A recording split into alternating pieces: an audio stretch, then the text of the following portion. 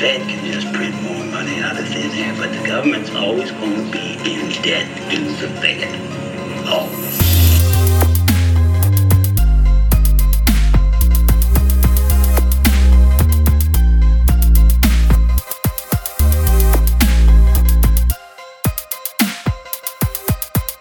They always run things, and they always will.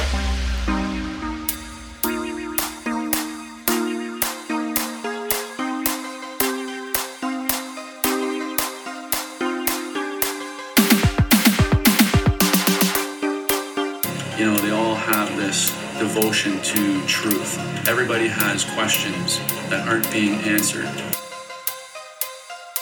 Happy Thanksgiving, everybody. I hope everyone has a great time.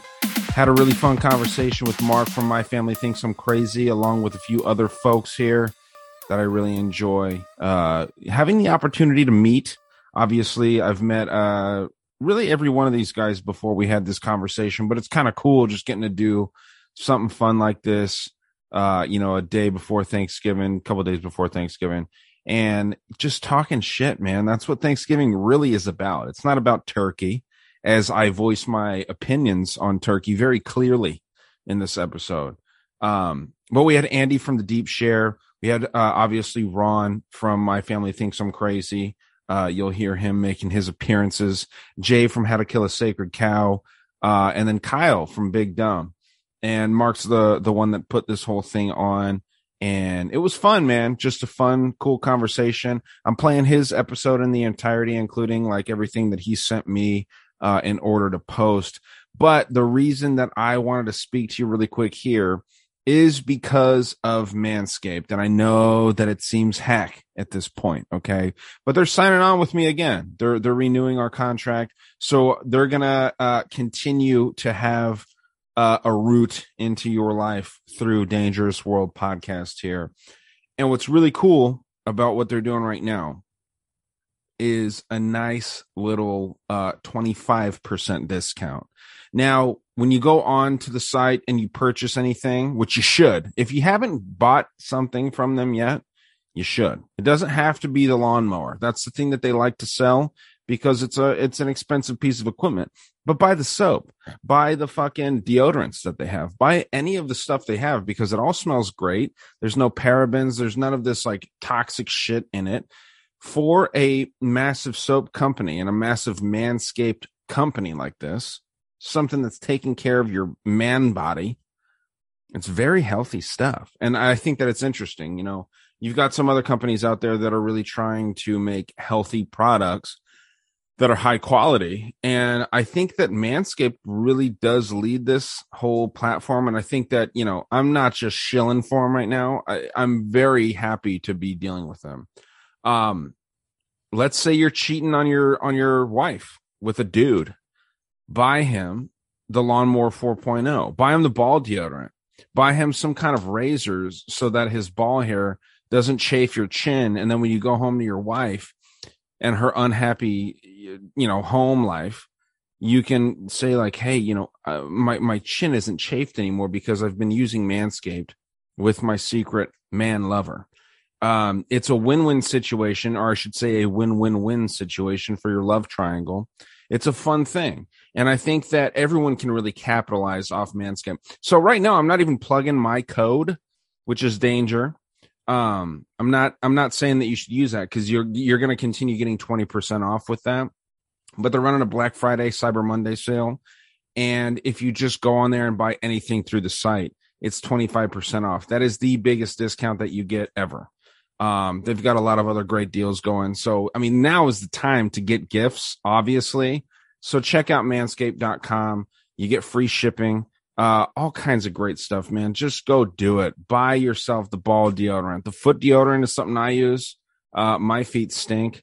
See, I have the worst genes from my dad and my mom. My dad sweats like an ogre and my mom stinks like, I don't know what. Her feet, not, she doesn't stink, but her feet stink. I sweat a lot and my feet stink. My dad's feet don't stink. My mom doesn't sweat a lot, but I got both of those. So I'm sitting here at the corner of fucked street and, bad genetics. And we're promoting Manscaped. And these, that's what's cool about them. They take a pig like myself and they say, hey, fatty, promote our product. You know what I mean? Have some fun with it. Let's use you as the face to a clean man body. Right? I mean, this is the problem. This is why there's 4 million people using the products worldwide. Okay. I mean, I don't have that. Do you have any? Do you know 4 million people? Does anyone have 4 million people in their database? I don't think so. Okay. It's really great stuff that they're doing. So I'm appreciative that they're renewing their contract with me. Now, the lady hasn't gotten back to me after I confirmed that I'm down to do it. So let's see.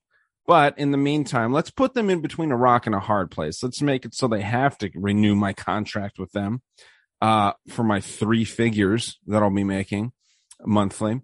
And, let's have a good time. Let's, what is that movie? 128 Hours or some shit where that dude has to cut his arm off. Let's make them cut their arm off so they have to continue sponsoring the show. And you'll get to hear me talk about my dick. As long as they don't listen to the ads that I read for them, we should be good to go. The lady that I'm speaking with to renew the contract doesn't seem like she's listened to the ads because I'm not even going to read the email, but she seemed like I'm very PC.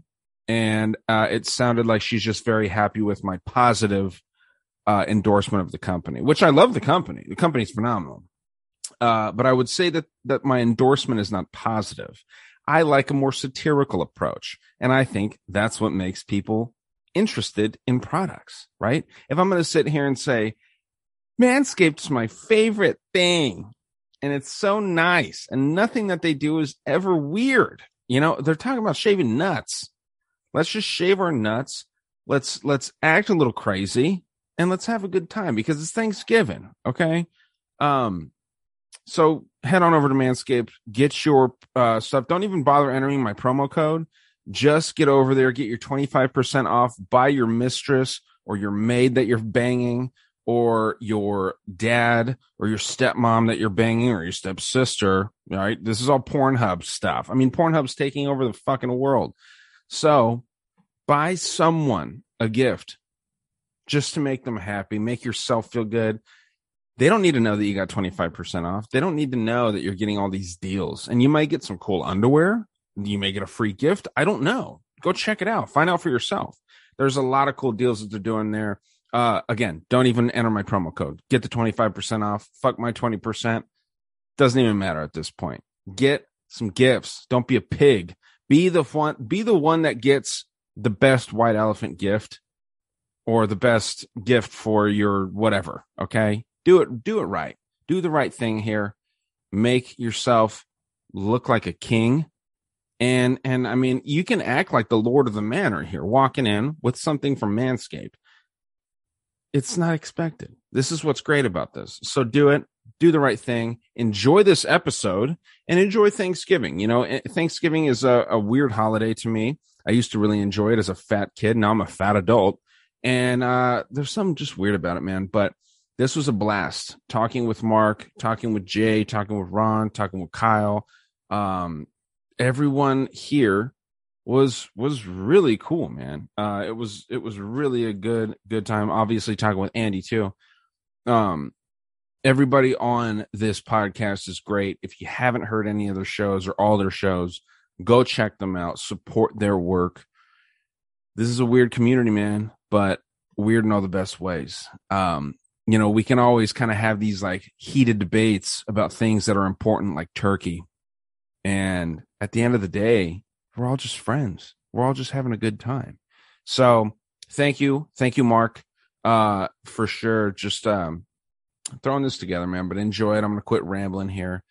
Head on over to Manscaped, though. That's the only reason I was here. I dragged this out for like 5 minutes, but enjoy this show. And I'm going to be coming at you with an episode Black Friday morning. If you're going to go out fucking around, going to talk about frequencies more because I am fascinated with what's going on, what I'm learning about frequencies and some of the weird nature anomalies and all these cool things. So enjoy the show. Happy Thanksgiving, all you crazy fucks.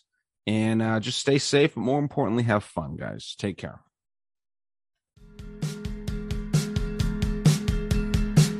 bring us together around what? What do? We eat turkey, right? They weren't fucking eating turkeys. You know, turkey's some code word for some shit. You know what I mean? It is. Black pill Ryan throwing some black pills in the Dude, and we've all seen the turkeys in the bunkers, packed full of turkeys, elbowing each other to get a fucking big turkey. We shouldn't eat turkeys. Does anyone here actually enjoy turkey? I will lick a turkey in the asshole. I don't give a fuck. Turkey is very good. I do it on the smoker. What we call crushing.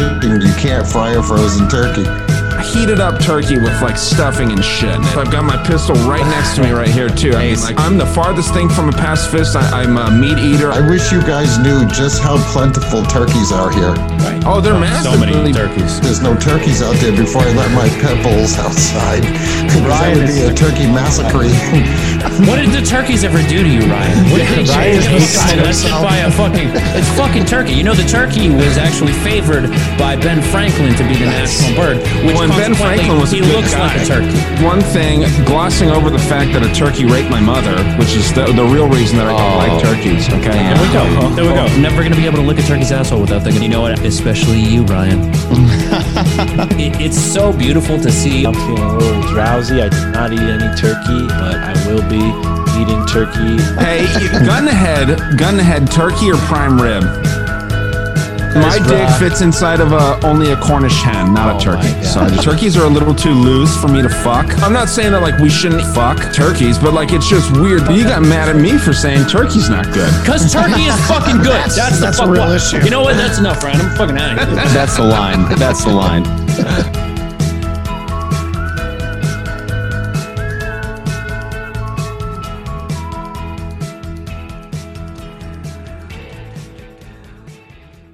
Ladies and gentlemen, welcome to the My Family Thinks I'm Crazy Thanksgiving extravaganza. That's right, the third extravaganza that the My Family Thinks I'm Crazy podcast has held. What is so extravagant? Well, we're going to get into that today. Thanksgiving is the topic, and I got 4 of my Alt Media United friends here to discuss Thanksgiving and, you know, just life. I figured you guys would all come over into my virtual dinner room and we could have a virtual Thanksgiving here together as conspiracy podcasters. So we got Andy from the Deep Share podcast, Ryan from Dangerous World podcast, Kyle from the Big Dumb podcast, and Jay from How to Kill a Sacred Cow. If you guys want to plug your show or anything you got going on, but also we'll go around and talk about Thanksgiving and what your impression of Thanksgiving has been growing up. Did you never gave a shit? Do you love it? Do you hate it? What are your thoughts on Thanksgiving? We could start with, we'll go in alphabetical order. So Andy, go ahead. All right. Well, first of all, I got a new show other than the Deep Share out now called Roots of Creation with Dan Anunnaki Dan and our good buddy Jake Hagstrom from Sweden. And we're doing some deep dives on Bach Saga and a lot of linguistic history and things like that. It's really exciting. Got episode 2 coming out the day before this episode will air. So look out for that. But yeah, Deep Share podcasts everywhere pretty much. Can find me there. But my take on Thanksgiving, well, before that, I'm going to say what I'm thankful for. And I'm thankful for this community because it's the first community that I've ever been able to be a part of that makes me feel so included and so, heard, listened to, and it feels good. So I thank you guys and everybody else out there. But yeah, Thanksgiving is interesting now that we're not even sure what the hell was going on in the 1800s, let alone, it used to be the conspiracy was, we shouldn't be celebrating Columbus. But now it's like, well, that's like not even the same frame of reference that we're using anymore, right? I mean, we've kind of learned quite a bit of interesting tidbits throughout the past couple of years, and it almost seems like the whole narrative can be put under a microscope now, Well, next is alphabetically would be J, then K, then R. So go for it, Jay. Yeah, I'm Jay Hennahan from the How to Kill a Sacred Cow podcast. Kudos to you on the intro, Mark. I'm surprised that you got through all of that without screwing up any names or show names. I have to restart every single podcast at least 3 times before I get it right. And that's without drinking. And so my impression of Thanksgiving growing up, I'm a fat kid at heart. and I was a fat kid growing up. So naturally, I fucking love Thanksgiving. You know, I guess growing up, I never really, I didn't really buy the Thanksgiving story. And, you know, it seemed all too hunky dory to me, I suppose. And I guess reading up on it now, I had no idea about King Philip's War and all this stuff. So it'll be interesting to see what you guys know and where you think, because it seems like it's definitely part of some type of national myth creation, and every nation needs its founding myth. And it's very interesting that instead of, you know, colonialism and manifest destiny, they chose to go with a nice friendly Thanksgiving dinner. And then now we're coming back around on the other side, and then now it's only bloodthirsty tyrants rolling through the hills of the natives. So yeah, thank you very much for having me on, Mark. I'm very excited to do this tonight. Glad you're here. Kyle. Hey, what's going on, guys? I'm Kyle from the Big Dumb Podcast. I'm on the road visiting family. I'm in a camper, 100 yards from the house. I just switched to my hotspot, so hopefully that'll stabilize my connection a little bit. The Big Dumb Podcast. Check us out on all platforms. And thanks for having me, Mark. But yeah, Thanksgiving, grew up with, lots of a big family, Italian family, lots of divorce. So, even to this day, I'm going to 5 Thanksgivings, traveling all over the place. So lots of food, lots of fun. Then when I was in high school and started smoking weed, Thanksgiving got even better for whatever reason. And yeah, as far as the origins go, I think I agree with Andy. I think our history has been so manipulated, and especially now with all the new information we have, or the lack thereof, the whole wrench goes into the whole narrative of what Thanksgiving is. And I think at the very least, it's some sort of, just like Christmas, it's based in some sort of paganism, harvest ritual. But I'm curious to hear what you guys have to say. Like you said, you guys read the books, and I'm the big dumb, so I'm just here to throw a dick joke in or two. But yeah, as far as I know, we ate with the natives and then killed them. So I'm curious what you guys think. Thanks for having me. We didn't even invite them to the table; they just watched. But anyways, Ryan, you're up next. Yeah, Ryan, Dangerous World Podcast. Always have fun on these little group chats here. As far as Thanksgiving goes, man, they were always so fun as a kid. I've got a sizable family, but we always hung out with my mom's side of the family. It was way more tame, a lot less alcohol going on. My dad's side of the family is the fun side. We're a bunch of crazy drunks on my dad's side, and it was always fun. And a lot of those people are unfortunately dying now. And so what we're doing is just kind of taking it back to the boring stuff, man. And it's not exciting. It's not fun. I'm not excited for Thanksgiving this year, to be honest. But it is what it is, man. I love my family. I love my mom and my dad and my sister, a couple aunts, and my grandma's a sweetheart, even though she has no idea what's going on these days. It's always just cool just to hang out with these people. And there's something magical about the one day a year where you're kind of forced to hang out with your family. I think that's what's kind of beautiful about it. You don't talk to each other than Christmas, Thanksgiving, maybe New Year's, maybe a birthday. And all these holidays happen within a couple of months here. So it's kind of cool. But there's some that's just like the magic's dead for me with all this stuff. It used to be so beautiful. And now it's fucking whack. I can't help but think, and maybe we're all biased because most of us here live where there's seasons, but I feel like in Arizona, holiday season is just a little different. Because, am I wrong? Your seasons, they don't really change. You have, a wet season and a dry season, right? No. So, what's interesting, man? It's interesting that you bring that up because, yeah, the Northeast really has some serious changes. From what I understand, Texas doesn't really have big changes like where Kyle's at. Right. They just had an epic winter this last winter, which I think was kind of contrived. There's been a lot. I spoke with this big chemtrail dude, and he was talking about how chemtrails are really dying out. And there's been a resurgence lately. And I've been noticing that. And people that I talk with that live here in my city have been seeing these chemtrails. And now it's been real cloudy. It's been real smoggy. It looks like June when you go to San Diego, you know, like that whole June gloom thing where everything's cloudy, it looks dark, and it's very weird. And it's also fucking warm right now. It was cold. It was freezing cold a couple days ago. And after you see all these, you know, weather manipulation thing going on in the sky, there's some serious changes, and it's been freaking hot, dude. It's weird. It's very, very weird.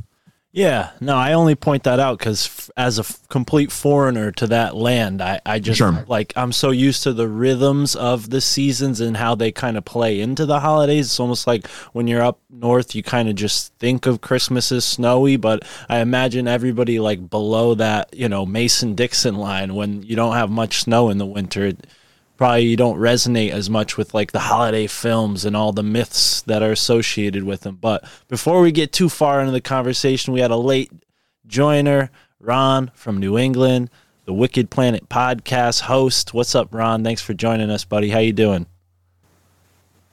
Yeah, hey, Mark. I'm sorry I'm late. I had a hard time. You know, it seems likely. I got this new computer, and it does nothing but give me a hard time. Last night it was, you know, sketching out, and then come to find out it needed a bunch of updates. And I mean, it's a brand new computer. I don't know why I have to continually update it. But yeah, so I finally got signed on. So I'm here. Welcome. So yeah, so thanks for having me on for the Thanksgiving special. Yes, the Thanksgiving extravaganza. And we were just asking everyone to share a little, you know, thought on how Thanksgiving, or the impression that Thanksgiving's given them, you know. And you've had a lot more Thanksgivings than all of us here, Ron. I think you might have twice as many Thanksgivings as I. So tell us a little bit about that. Well, yeah, obviously I'm the old guy in the gang, right? So yeah, I've had a lot of Thanksgivings. And Thanksgiving, you know, when you're a little kid, is always a little bit more than it is now. Now it's just a lot of work. I mean, it's saying you get that Thanksgiving was pretty mellow. My wife actually had COVID last Thanksgiving, and it was just me and the kids. And I mean, that was fine. It was cool. But did I remember there was a long stretch where Thanksgiving was just like a hangover day, because going out the night before Thanksgiving, that Wednesday, is a huge party night up here in New England.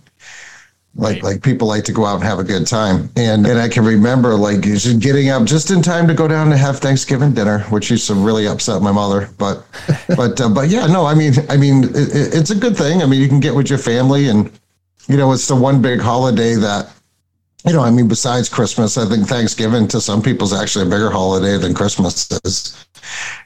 And, you know, it's more about, you know, being thankful, hanging out with your family, all sitting down and having a big meal, and, you know, and just, you know, trying not to argue, you know, trying not to argue with some of your family members that you didn't get along with, which there was a lot of that in my family back in the day when, you know, when my dad was alive, and say like when my dad was my age, which, you know, late 50s, he'd have,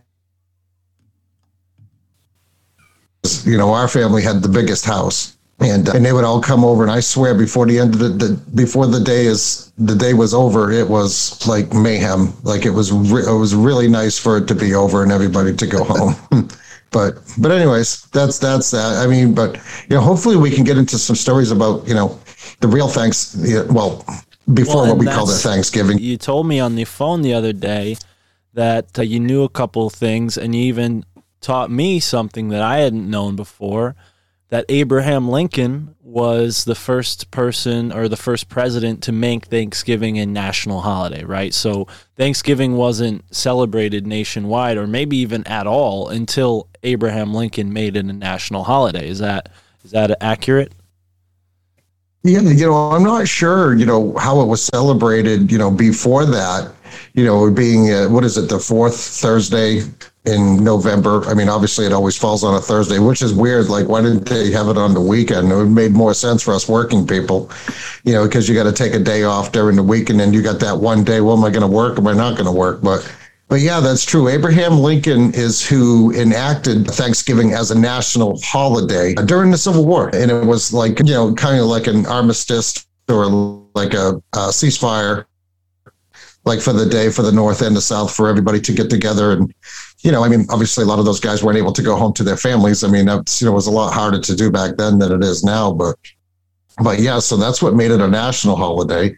But I mean, the whole Thanksgiving myth goes back to the 1600s. Right. So that's, yeah, I apologize. My dog thinks he needs to start barking now, of course. Whenever I need quiet time in my house, it just doesn't happen. But anyways, so I mean, we can get into it a little bit. I mean, if you want, like the origins of what the kids are taught and what we were taught about what Thanksgiving was. Right. Yeah, I'll start off and give you kind of briefly what I learned in the past few days looking through it. And seems like when the Pilgrims arrived, they were in pretty bad shape and wouldn't have survived if the indigenous Wepawag or Wampanoag people didn't, kind of bring them in to some degree. And it wasn't, really like oh yeah, we're all friends now type thing. It was more like, well, if we don't treat these people nicely, they're going to come back with more guns. They're going to come back with more people, and they're going to really mess us up. So we're going to have to treat these pilgrims, right, with a certain amount of care. And, the whole idea that the Pilgrims were the first people to make contact with indigenous people here in America is absolutely false. They actually, when they had their famous dispute, religious freedoms, they wanted to leave to find religious freedom. They went to Holland before they ever went to America, and they got in with the Dutch, and they were afraid that the Dutch culture was going to sort of have a bad effect on their children going forward. So they bought, I think, a charter or some sort of plantation claim from the Royal London Company. Well, I just wanted to jump in real quick and just give you a little history of the Pilgrims, like before we even get too far. Break it down, Ron. All right. So the whole theory, how they got in the Mayflower and came to, I don't know what they did with the Dutch or anything like that. But when they first came, they weren't the first people to be here. I mean, very familiar with Europeans. The Pilgrims actually landed on what is like Cape Cod, right? Which is the town that's right on the tip of Cape Cod, and they tried to settle in there, and they tried to build a village there or whatever. But the biggest problem that they had there was they had no fresh water. So the closest fresh water. Okay, hold on a second. Oh, Ron, you're killing me. I'm going to have to edit this episode on Thanksgiving. What are you doing to me? Well, I'll tell you right now, the whole, my take on the whole thing, like, what are we, do we feel like sympathetic for the group of people that ran what we call the United States today? Do we feel bad for taking the land from them? Or what is the status quo amongst like this group of people here? Well, I think very much you have to look at it in the context of the time. And in the context of the time, colonialism was widespread and it was very much the norm. So you can't judge the morals of today on how people behaved back then, because it doesn't really quite compute. And so what's interesting about it too is that the Pilgrims that landed, the Wampanoags had already had contact with the Europeans for centuries at that point. And so this wasn't the first. So Wampanoags, actually, a couple of them spoke English because a couple of them had already been to Europe and had actually had contact with the people that were in the Mayflower, previously. And the reason that the Wampanoags allowed them to land was because they were in the middle of a rivalry with a neighboring tribe, and they needed help in defeating them. So they decided to partner with the Pilgrims so that they could, exchange some technology and actually, it was a big source of problems within the Wampanoag tribe, specifically because they didn't all agree that they should partner with the Europeans. So there was a lot of strife with that. The chief of the Wampanoags, actually, there was an overthrow attempt because of this whole thing, and so they this whole thing goes on for a little while. They defeat their rival group, and then there's a turn after another couple of decades where the Pilgrims turn on the Wampanoags, and there's like a bloody war that goes on for about another 10 years. That's King Philip's War, and it was the first war that the Pilgrims, that Americans fought without the help of Britain or of any European power. So that's the basis of like part of their national myth, and the what Lincoln was later to turn into the national holiday, because at that point they needed some source of unity, because the North was fractured for a whole bunch of reasons. He couldn't recruit people. They were having trouble with desertions and all that stuff. So there was a lot of different things that Lincoln did at the time to really get people to sign up and to stay, because they didn't want to fight a rich man's war. But going back to the Pilgrims, like a lot of people do think that like these guys just showed up and, you know, they're like, hi, you know, we need your help. That wasn't the case. It was the Wampanoags that needed the help of the Pilgrims. That's why they were allowed to land in the first place. Otherwise, they would have just been turned away. And so the like I said, the King Philip's War was bloody. It went on for a long time. And in the end, the colonialists won. And they, you know, and I mean, the Indians, they took out like half of the settlements cities. They took out Providence. They took out the capital of Maine, Massachusetts, all that stuff. So it's a very complicated story, as is historical things usually. And so, you know, they've created. So what you do is you get this national myth. It gets turned into a children's story, and then it's revived in a more honest way these days. But it's of course seen through the lens of wokeism, you know, and so everybody gets to hate on white people for being the dangerous devil, you know, and you know, it's you have to look at these things in the context of the historical time. It doesn't make them right, you know, but you can't just look at it through the lens of today. Long-winded story. Sorry. I'm glad you said it, and you said it well, because there was definitely a lot I missed in my retelling, and yeah, you definitely hit on it. And I think as far as sympathy goes, Ryan, it's like, I'm more interested in getting the true story out than blaming one group of people for something that happened a long time ago. You know, I think if anything, when you look back in history, you find out that, like Jay said, it's far more complicated. Like even King Philip, that whole name is deceiving. King Philip was actually a man named Metacomet, and he was an indigenous person. But when I first heard King Philip, I'm thinking, oh, King of Britain, King of France, one of those guys, right? But no, this is a nickname that he got from being, you know, associated with this Mayflower Pilgrim group, and they gave him that nickname King Philip because he spoke English and he was very kind of like diplomatic, and that's, you know, to a large degree what inspired the Constitution later on, because in these wars and in these treaties and conflicts and all these interactions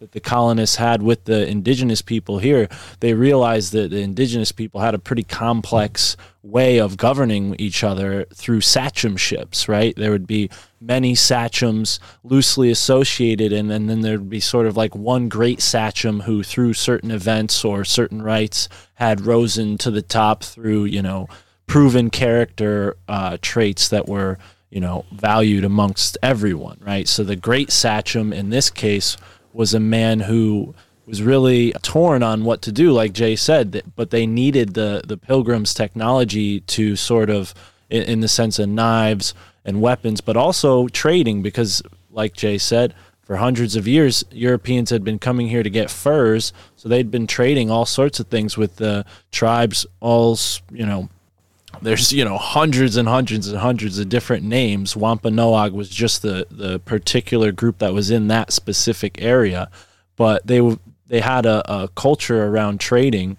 And, you know, I think what's most fascinating is this guy that you brought up who was kidnapped. His name is Squanto, and he's remembered as like, oh yeah, Squanto was the great Indian, noble Indian who was so kind. But Squanto was kidnapped and made a slave in Europe by the Spanish, and that's how he learned English, right? And he was going around, put on display, like, look at these people from the New World. And yeah, again, I don't sympathize either way, because I don't think it comes down to one race or another like the social justice warriors want us to, they always kind of invert it or divert it so that there's like an argument instead of an understanding.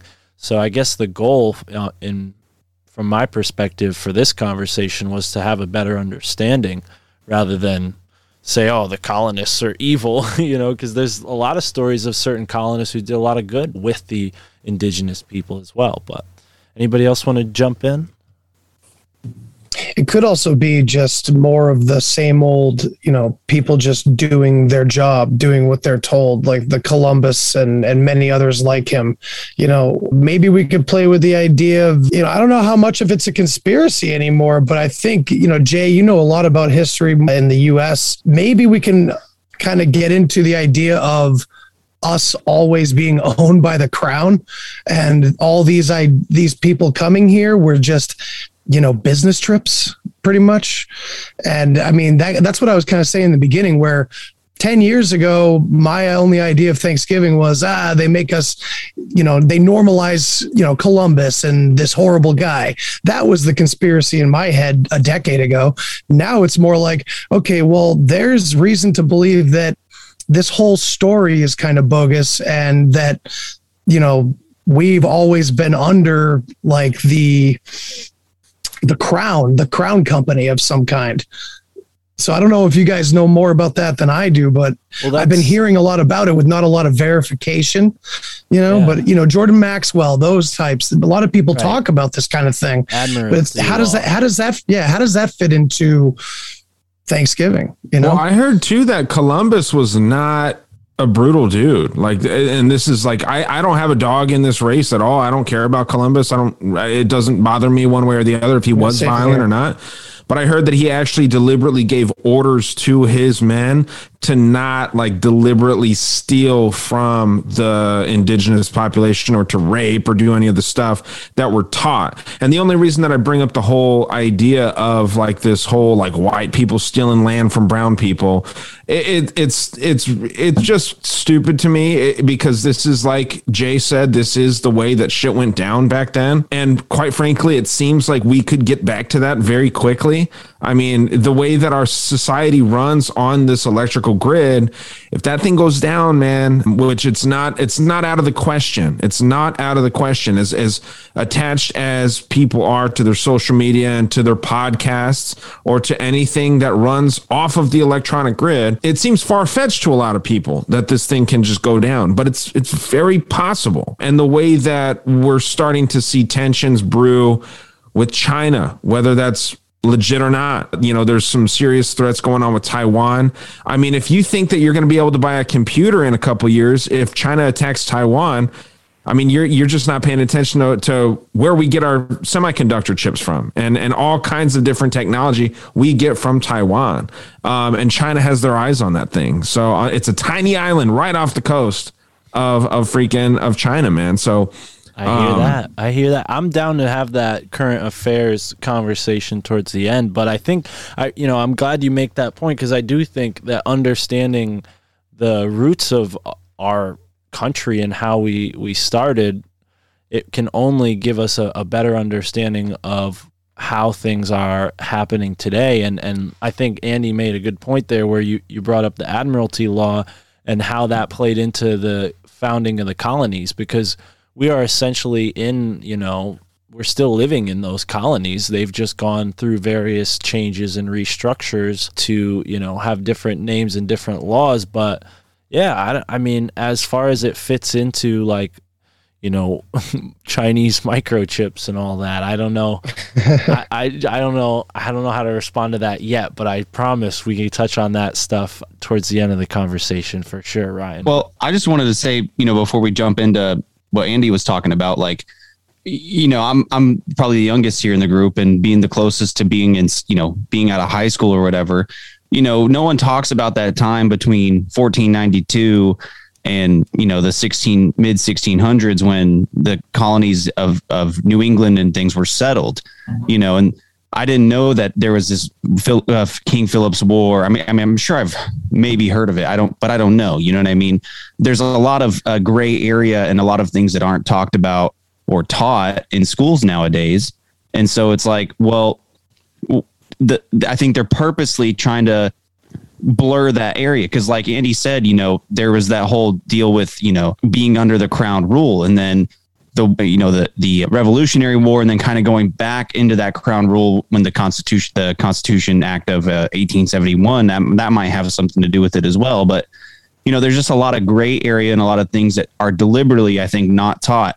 Like I said, I just came into this thinking, we ate dinner with the indigenous people, then we killed them with smallpox and we raped them.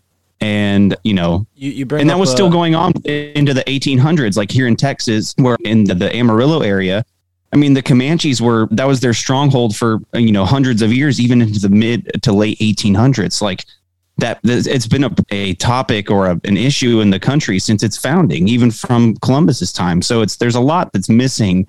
I think that it takes people like us, like the researchers like Jay and Andy, to try to dig that work up and that information so that we can get a better understanding. Well, thank you. Yeah, I definitely want to jump off of one of the points you made there and touch on, we got to think about this in the context of everything we're learning about rewriting of history too, right? With Thanksgiving being made a national holiday right around this time that one of those great resets, right? The whole Tartarian crowd has been going crazy about, right? All that change that went on between the, mid 1800s towards the beginning of the 1900s. And I think, on the point of the pandemic, I thought that would be a neat way to connect things to what's going on now, because that was a huge part of what happened after the Pilgrims settled. And, like we touched on, there are many different groups of Europeans that were trading with the indigenous people here. But when they started living here, something changed, and these sicknesses, we're told, infected all these people who had never had the immunities. And I just think it's curious how many times a pandemic has come in and wiped out a group of people, and now we're seeing it here today where the elite, because you got to remember, like, historically speaking, the New World was thought of as they were able to make all those claims because heathens lived there, right? There was no Christianized people, so the land was all up for grabs, because their idea was to bring on the second coming of Christ through this, recreating Jerusalem in another land. And that's why you have all these biblical names for places throughout New England. I mean, Bethlehem is probably a town in almost every state, I'm sure, but there's countless examples of that kind of thing. And it's just funny how the pandemic theme comes up over and over and over again. But you see there's also genocide going on. You see there's also the potential, taking the land from one people and bringing it to another nation. This isn't stuff to take lightly. This is stuff that other nations could go to war with England or the Dutch for. So they had to legally, to Andy's point, come up with a way to say, like, all right, we're going to take this land from these people. And you saw in the past at least 50, 60 years with all the things that have been given back to the reservations, where they took it to, the UN, as much as we don't trust those fuckers, and they got some of their land back because these treaties were not just and they were not fair. And I think, given that the pandemic was either a play by accident or a manipulated, like some people, like Kyle actually even said, like, they gave everybody smallpox blankets. I think it's just curious that around these times where there's a big upheaval and change, there's these same themes of a pandemic, and then we have, this apocalypse also kind of looming on the back end, because that's what people are thinking now, that we're heading towards this great apocalypse, right? With the 2012, 2021 connection. People are like, oh, no, it wasn't 2012. It's supposed to be 2021. Here we are, and we're in it, and look at how the world's turned upside down. Yeah, and I think there's also a couple of things I wanted to hop in on there. So originally, what's interesting is that one of the reasons that the Wampanoags had invited the Pilgrims to Massachusetts was because they had just been wiped out by an epidemic, and their tribe was weak, which is why they needed an alliance. And you know, we also have to be careful of this. Like, we know that history has been rewritten several times, and I don't entirely buy the fact that they came over to America and they wanted to wipe everybody out and take their land. I think that was a story that was grafted on later because it fit very well within the context of Manifest Destiny, and it was just a good narrative to craft at that time. I think these guys came to in America that already had a burgeoning civilization, and they had to destroy it, which you can see in like Graham Hancock's work. This guy's always talking about, you know, there's evidence that comes from the priests that traveled with the conquistadors that they were finding these cities with tens of thousands, maybe even 100,000 people, and I don't know how they wiped all these guys out, because it's just the math doesn't really add up to me that if there were that many people. And also another point that I wanted to make was that we need to be careful about saying things like, oh, they gave blankets to these Indians and that gave them smallpox. No, that was a footnote in a fucking like garbage history book that was written back in fucking 1865, and that's already been debunked. Yet these myths still persist. But right. I'm not disagreeing with you. I agree with you 100%. I'm just saying that's what was in like the textbooks that I grew up with. You know, I've been out of high school, you know, coming up on 10 years.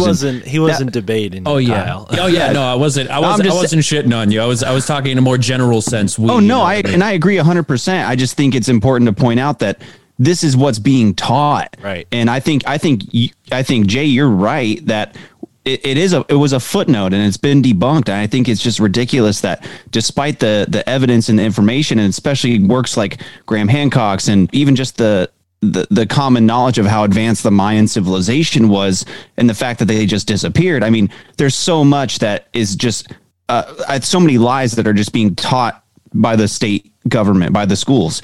And, you know, another theory talking about Tartaria and kind of where all these people came from, there's a huge theory that a lot of the quote unquote slaves in America were already here. You know, they could have been from these bigger cities, from these greater civilizations. Maybe we didn't wipe all of them out, but we subjugated them. I'm not denying that there weren't slaves imported from Africa. I'm just saying Jay brought up, you know, the indifferences with the numbers of people. I mean, that's something we have to consider too. But you're right, Jay. I agree with you. I think it's ridiculous that these things are still being taught. You know, and now it's from a woke perspective, which is just even more nonsensical. Yeah, and what I was saying is like you actually kind of made my point too, which I thank you for that. Sorry to cut you off, man. No, it's no worries. The main point I was trying to round to, and I'm sorry, I do this all the time if I could take a long way around, but my main point was that I think the whole point of colonizing America was to destroy what was left. That was it. You know, those giant fucking cities that were already obviously here, the mound builders, civilizations, everything they found in South America, all that good stuff. I agree. And honestly, the idea that we got there to the Mayan civilization and it was deserted and they all disappeared. I mean, they were probably just subjugated as well. If it's, you know, even the right story, if it even fits, you know, because these things seem to be always, every time we learn something new, it's more that the whole narrative that's set up is just some little piece to a much bigger picture. Like you were bringing up good versus evil not really being, shouldn't be the center focus. And it's true because we're finding that over and over again. Even with Bach Saga, when I get into that kind of stuff, I'm finding taboo after taboo having to get turned over because of terms just evolving and changing and stories evolving and changing as well. Yeah, I heard a lot of interesting taboos talked about on the Bach Saga when Benjamin Balderson brought that up. That's definitely an interesting story, but yeah, I think, you know, my point with the pandemic and the rewriting of history, it seems like there's a toolkit here, you know, and we know that players like Francis Bacon, who some people say was actually Shakespeare, were a part of these societies, like the Royal Society. The first governor of Connecticut, the Connecticut colony, was one of the founding members of the Royal Society, and these are groups that evolved to become the National Geographic Society and other groups that do much to conceal and hide the true history of the United States. You know, you bring up the mounds and the giant skeletons and whatnot. Well, the Smithsonian and the National Geographic, that's who's covering it up. And I mean, if you go to the National Geographic website, they're no different than MSN or you know, CNN. They're just giving you mainstream talking points and and trying to debunk things that folks like us find interesting at the very least. And yeah, we can't be so attached to any conclusion, because the further back you look, the murkier it gets, for sure. But I think, in New England in particular, there is a lot of claimed space, and there's historically been a lot of political battles to give back or take away land from certain tribes, whoever had certain claims, and the ones who, in all honesty, were closer to the colonialists or the colonists, like the Mohegans here in Connecticut. Now they have casinos, they have a reservation and whatnot.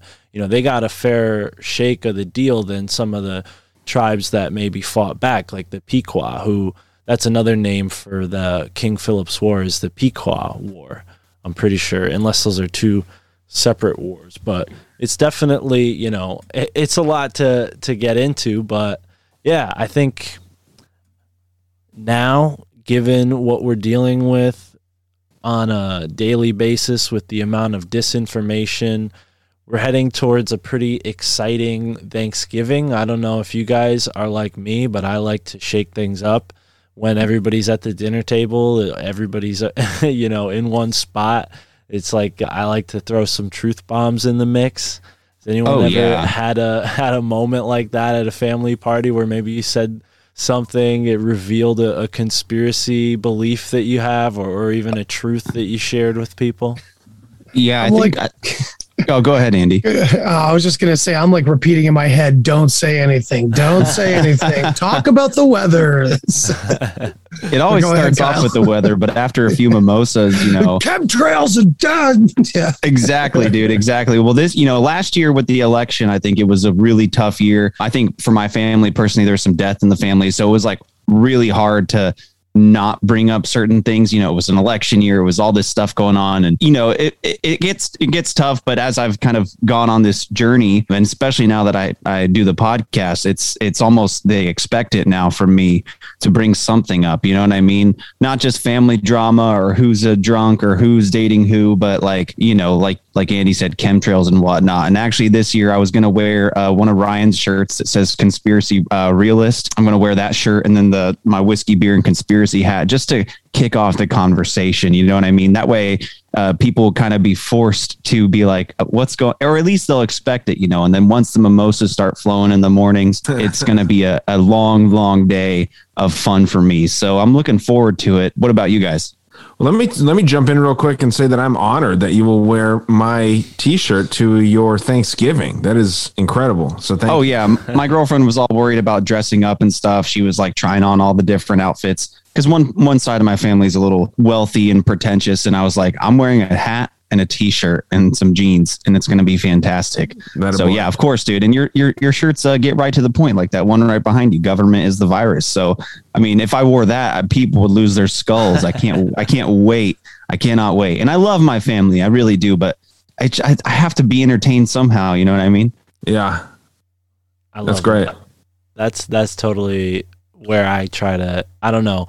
It's out of love, it's like a trickster kind of vibe, you prank, you kind of stir things up, you tease, you poke fun, but it's all with love, like it could blow up in your face though, which is, something that I've experienced many times, where people get a little sensitive about certain topics, and you realize that most people aren't as open-minded as you may have hoped. Well, it's just like I just watched They Live recently, like a couple weeks ago for the first time, and shame on me for waiting so long to do it. But big fan. It's like that 20-minute fist fight scene that ruined the movie for my girlfriend, but I loved it. It's the glasses on. When you try to wake somebody up or even just bring up something, you can get so much kickback. And it can get a little out of hand sometimes. So I agree with you, Mark. There are certain topics that you just got to kind of, but you got to hit them with like a little soft punch here and there, like, what do you think about this? Or, like, da, da, da. But yeah, I try to stay away from like COVID stuff. Honestly, I know that that's like the one thing that most of us want to get across to our family members that aren't aware of these things and or won't look at it or think it's crazy. But I actually stay away from that because for me, it seems to be easier. Like my dad really loves history. And so I can blow his mind with some ancient history stuff that will in the same way make him go, well, that tactic sure sounds familiar. Why does that sound so specifically coincidental? You know, because of course I always say that you can kind of look at the past and just see the same patterns happening today. And it's easier for people to not get, because the COVID thing is so personal at this point. It hits everyone exactly on the same level, whether we feel like we do or they feel like they do. It's all this heightened sensitivity and emotions going on. So I just kind of slip in through the back door with some weird shit that they're not that personally invested in, you know what I mean? But might at least turn a head or two. With the big time government lovers, there's a few things you got to leave out. Right? You can't talk about the COVID stuff. You can't talk about the vaccine mandates. Can't talk about like Obama, whether it be Michelle or Barack or Michael. Yeah, you can't talk about. There's a few topics that you got to leave out. 9/11 may be a safe one, but then again, maybe not. I mean, like there's some topics that, I mean, I think a safe one to kind of like ease people into is like the CIA. I mean, it's easy to hate on the CIA. You can talk about Allen Dulles. You can talk about J. Edgar Hoover with the FBI. All the people talking about dismantling the police and defunding the police. Like, why not like introduce the harmless idea of defunding the FBI? You know what I mean? Like there's little subtle things that I think a lot of people could agree with if you just present them with like some hard facts.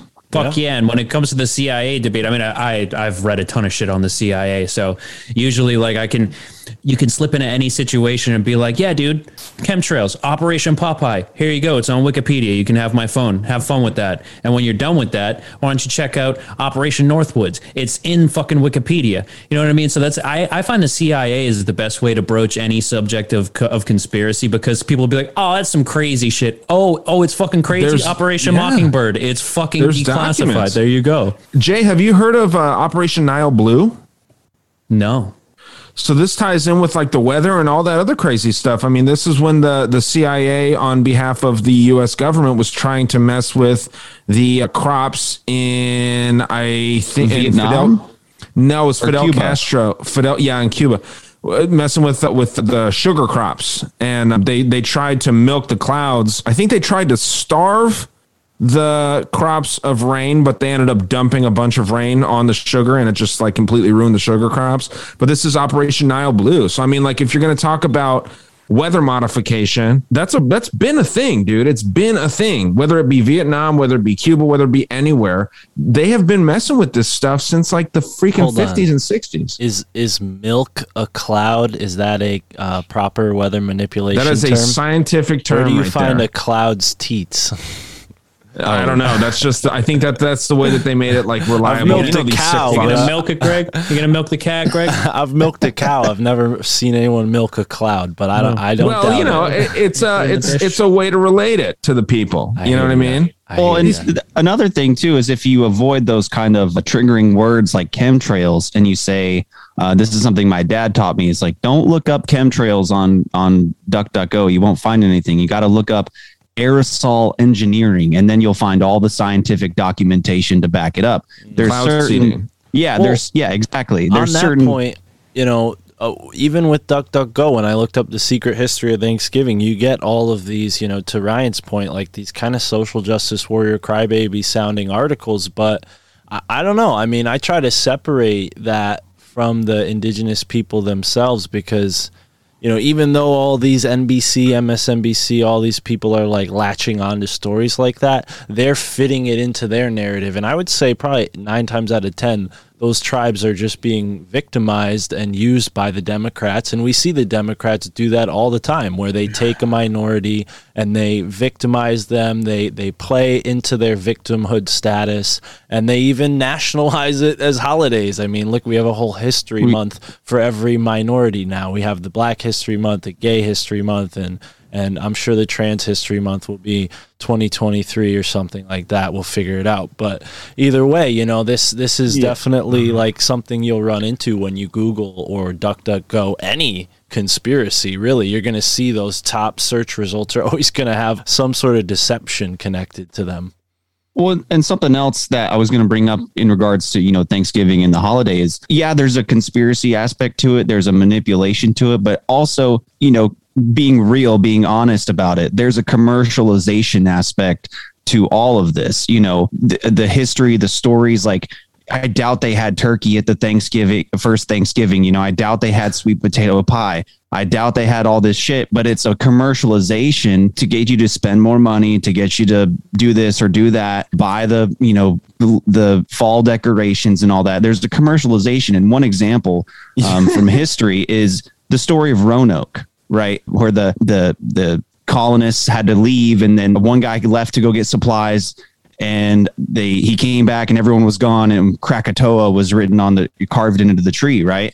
And everyone's like, oh my God, the Indians ate all the people, the colonists, and they destroyed them. When really that's been debunked for years, but it's perpetuated by actually a guy, an outdoor musical writer. He does tons of outdoor shows about indigenous peoples all over the country.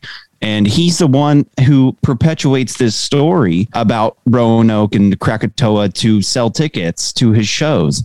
When really everyone knows, it's in the documentation, that those colonists were told, hey, if I'm not back and you guys have to go, tell me where you're going. And Krakatoa was where these indigenous people, it was the name of their tribe, or it's where they were. And the colonists just went to go live with them because they were starved out in their village. And so it's an open and shut case. But, you know, even in school, we learned about Roanoke and how these people just mysteriously disappeared. And you got an American Horror Story show about it. You have all these plays and movies and musicals about this false narrative. And how often does that happen throughout history, just to sell a ticket, just to sell a product? And I mean, especially at Thanksgiving, Christmas, you got Black Friday tagged on to Thanksgiving. There's a lot of it that's just about getting your money. And sorry if I'm a little shaky. It's really cold in here.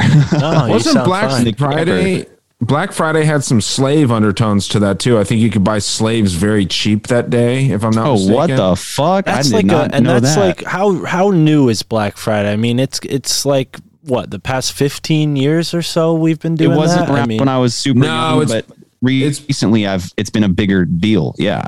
Yeah, well, yeah, it's starting earlier and earlier every damn year, it seems like. Maybe not, you know, after COVID, but like, you know, Kyle, you said something really interesting about like the food courses. And I mean, dude, realistically, they were probably eating fucking people back then, like with this shit. Like when they're conquering people, the reason that they're not, that you're eating turkeys is because you're not able to eat like Native American kids, dude. Like they don't serve those in the grocery stores, dude. No, they were eating. I guarantee. Turkeys. Get out of here. They weren't fucking eating turkeys. You know, turkey's some code word for some shit. You know what I mean? It is. Black pill Ryan throwing some black pills in the mix. Dude. And the turkey was supposed to be the national bird too. You know, that's an interesting point. It is true that the turkey is a sacred animal to a lot of the people that were originally here, because they used it as a food bird. You know, they were abundant, and yeah, the colonists they're still abundant. I mean, shit, there's turkeys everywhere. Dude. There's something, dude. There's something very, very dark. Obviously, we've all seen the turkeys in the bunkers, like at the grocery stores. You know, those open bunker, those things that are the open freezers. Those are called bunkers. Mm-hmm. So we've all seen those packed full of turkeys. There's something very dark about seeing people pull those off trucks. It's fucked up. I mean, like just thinking about this one time a year. I've seen more fucked up things. I think. I of course there is, dude. Of course there is. I'm so surprised to hear you say that. Like, well, that's the thing. Like, eating red-blooded American. What do you mean? Of course, I've got my pistol right next to me right here too. I mean, like I'm same here. Yeah. There's nothing. I'm the farthest thing from a pacifist. I'm a meat eater. I think that protein is good for you, or healthy protein's good. But dude, there's something dark about seeing people fucking like elbowing each other to get a fucking big turkey. There's something really dark about it, dude. Okay, and I think that that makes more sense. Yeah.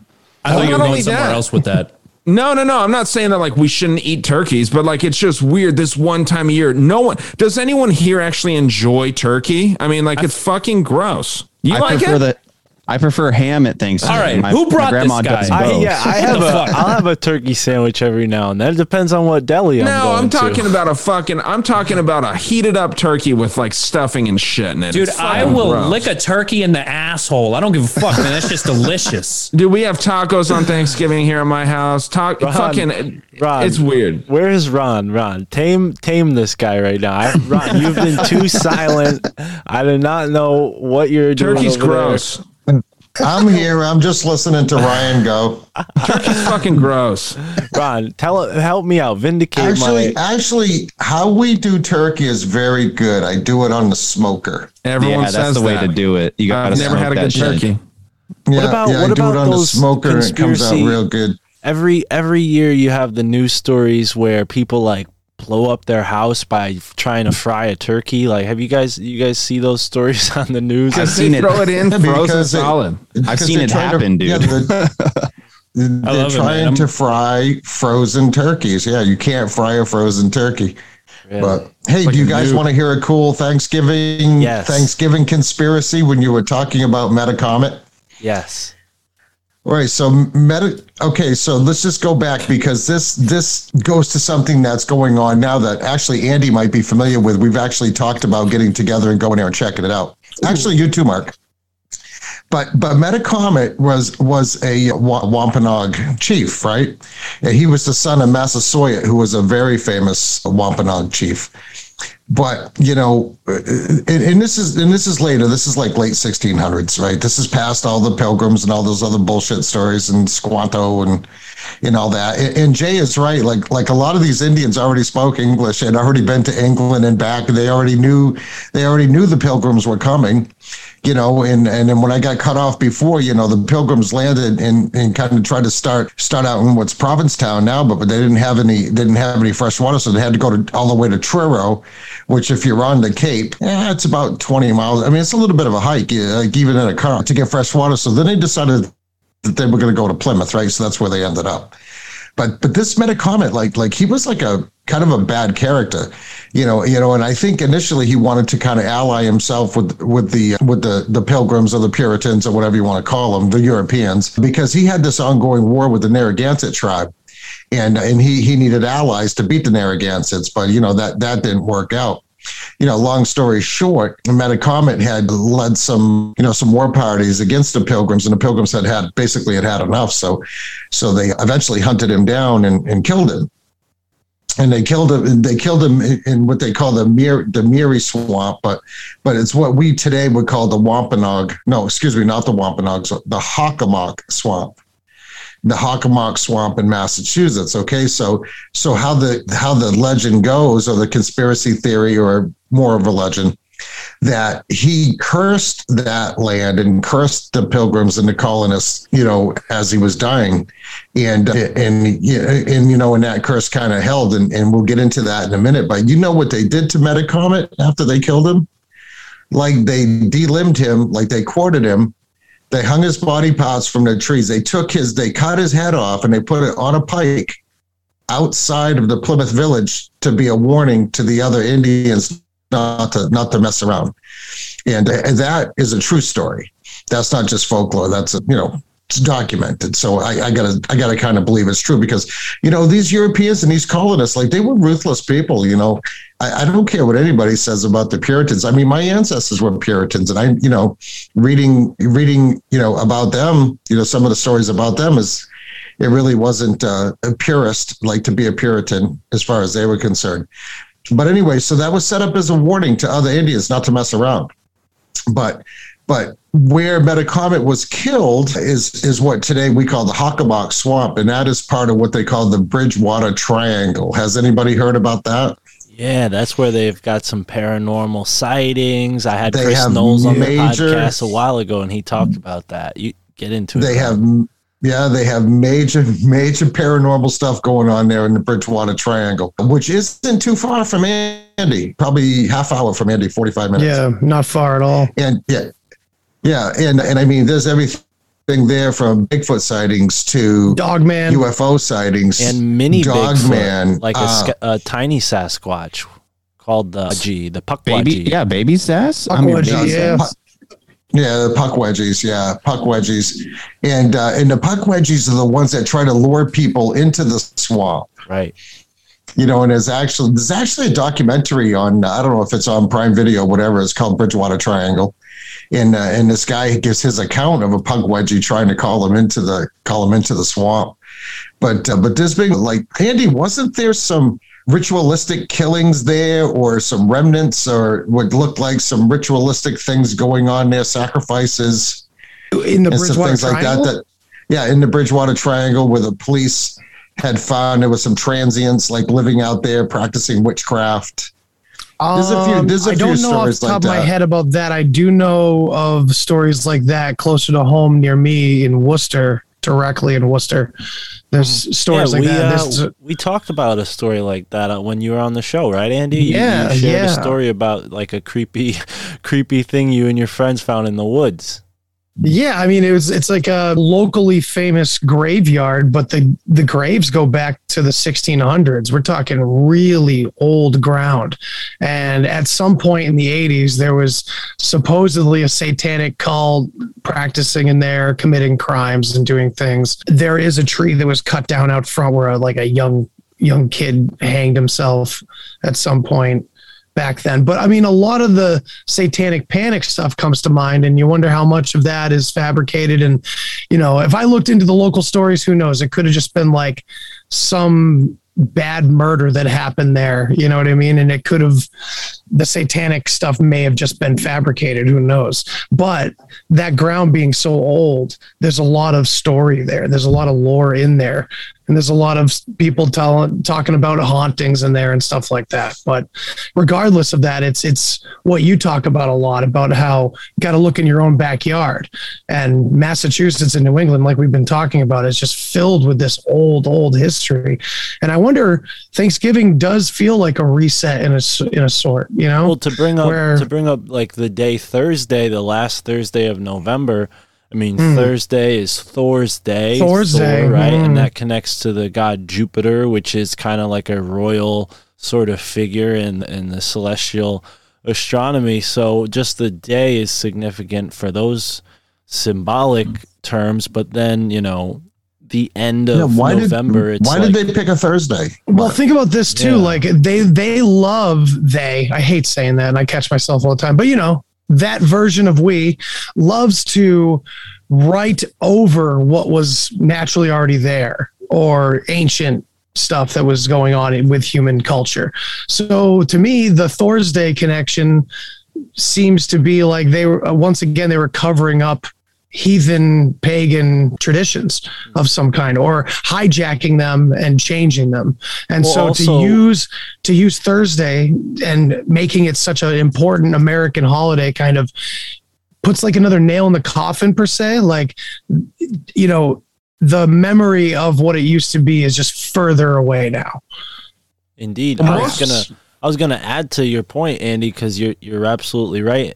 From my opinion, it also kind of adds to the concept of inverting the Native American heathen pagan worldview, because they believed in, you know, following the seasons to a T. You know, more and more I'm finding evidence of astronomical knowledge amongst these people, because you have all these stone structures where they're lined up with the equinox and the solstice. They're highlighting various constellations. So, and, you know, to play on the point of like what the indigenous people here actually ate, you know, that was a big part of it, is farming squash, farming corn, you know. So harvest season was incredibly important to anybody who farmed, really, but to the Native Americans, it was crucial. So I think that plays a role in the whole Thanksgiving myth. And like Kyle pointed out, you know, in Abraham Lincoln's time, there were still large settlements of indigenous tribes operating without really much difference than how they operated beforehand, save for maybe having the horses and the guns that they didn't have prior to the 1400s. But, you know, they were living pretty much how they had been living. And then you see this, again, great reset period happening in the 1800s. Thanksgiving becomes a national holiday, and curiously, you know, pumpkin, which I don't think pumpkin was so much of a staple crop as squash was. So pumpkin might have been more of like a flavor of the Europeans who were already kind of bakers and whatnot. But when it comes to like the turkey, absolutely, the turkey was a big part of it, even down to, you know, possibly being the national bird of the country, which we all know it's now the eagle, which is very Roman, very fascist, curiously enough. And the turkey seems a little bit more humanitarian. And I don't know, I'm not in the camp of like Freemasons are all bad, but I definitely, you know, I think that the founding fathers, given their curious, weird things that you can find about them, I think they had some good intentions, and they were shrouded in a lot of mystery. You know, whether they were giants or Phoenicians or evil or good or benevolent, I don't know. But I'm sure as hell glad we have the Constitution. That's for sure. I think most of us will agree with that. So, you know, linking those two periods for Abraham Lincoln, you know, the time when the Constitution was settled to this major divide in the nation, you know, to bring Thanksgiving into the forefront, I think was like an act of magic in a way, you know, kind of taking all these loose, unassociated pieces and creating a narrative that, like Jay was saying initially, you know, Lincoln was doing all these other things to try to unite the North because, you know, it was already hard enough to organize all these separate colonies in the North, let alone fight the South, who had all their own separate colonies. So I don't know. I'm kind of. This is also This is also kind of similar to, like, say, you know, when Constantine, that was like a one event, but many events that took these pagan stories from the Bible, or that became the Bible, you know, were brought in and controlled, right? And in the same way, like you think about the turkey itself being, to a number of Native American tribes, supposedly was a fertility symbol. And so this bird tradition was clearly just taken, scooped up, and formed into this holiday, like you were saying. So it's like, once again, they're always trying to just take what's already there. And I guess you could almost look at it from an outside perspective, like, oh, maybe they were just trying to include everybody. That's a little naive. Well, how do you explain the turducken? That was a blending of good old cultures. American gluttony. That's it's a diversity thing. They were trying to bring people together, people who didn't like turkey, who didn't like duck, who maybe didn't like, they put it together. That was like the first uniting of, it was a true step in diversity in American culture. Let's shove a chicken inside of a duck. No, it's a total Trojan horse tactic. You hide a worse tasting thing inside of a better tasting thing, and you waste less meat. No, you know, dude. I wish you guys. Oh, hold on, Ryan. I wish you guys knew just how plentiful turkeys are here. Right. Oh, they're massive. So many turkeys. Even here in Texas, dude. Rodents. Yeah. Yeah. No, I mean, it would be nothing for me to have 30 of them out on my front lawn. That's the same reason I don't eat rats. To go out and I have to go out and make sure that there's no turkeys out there before I let my pet bulls outside, because that would be a turkey massacre.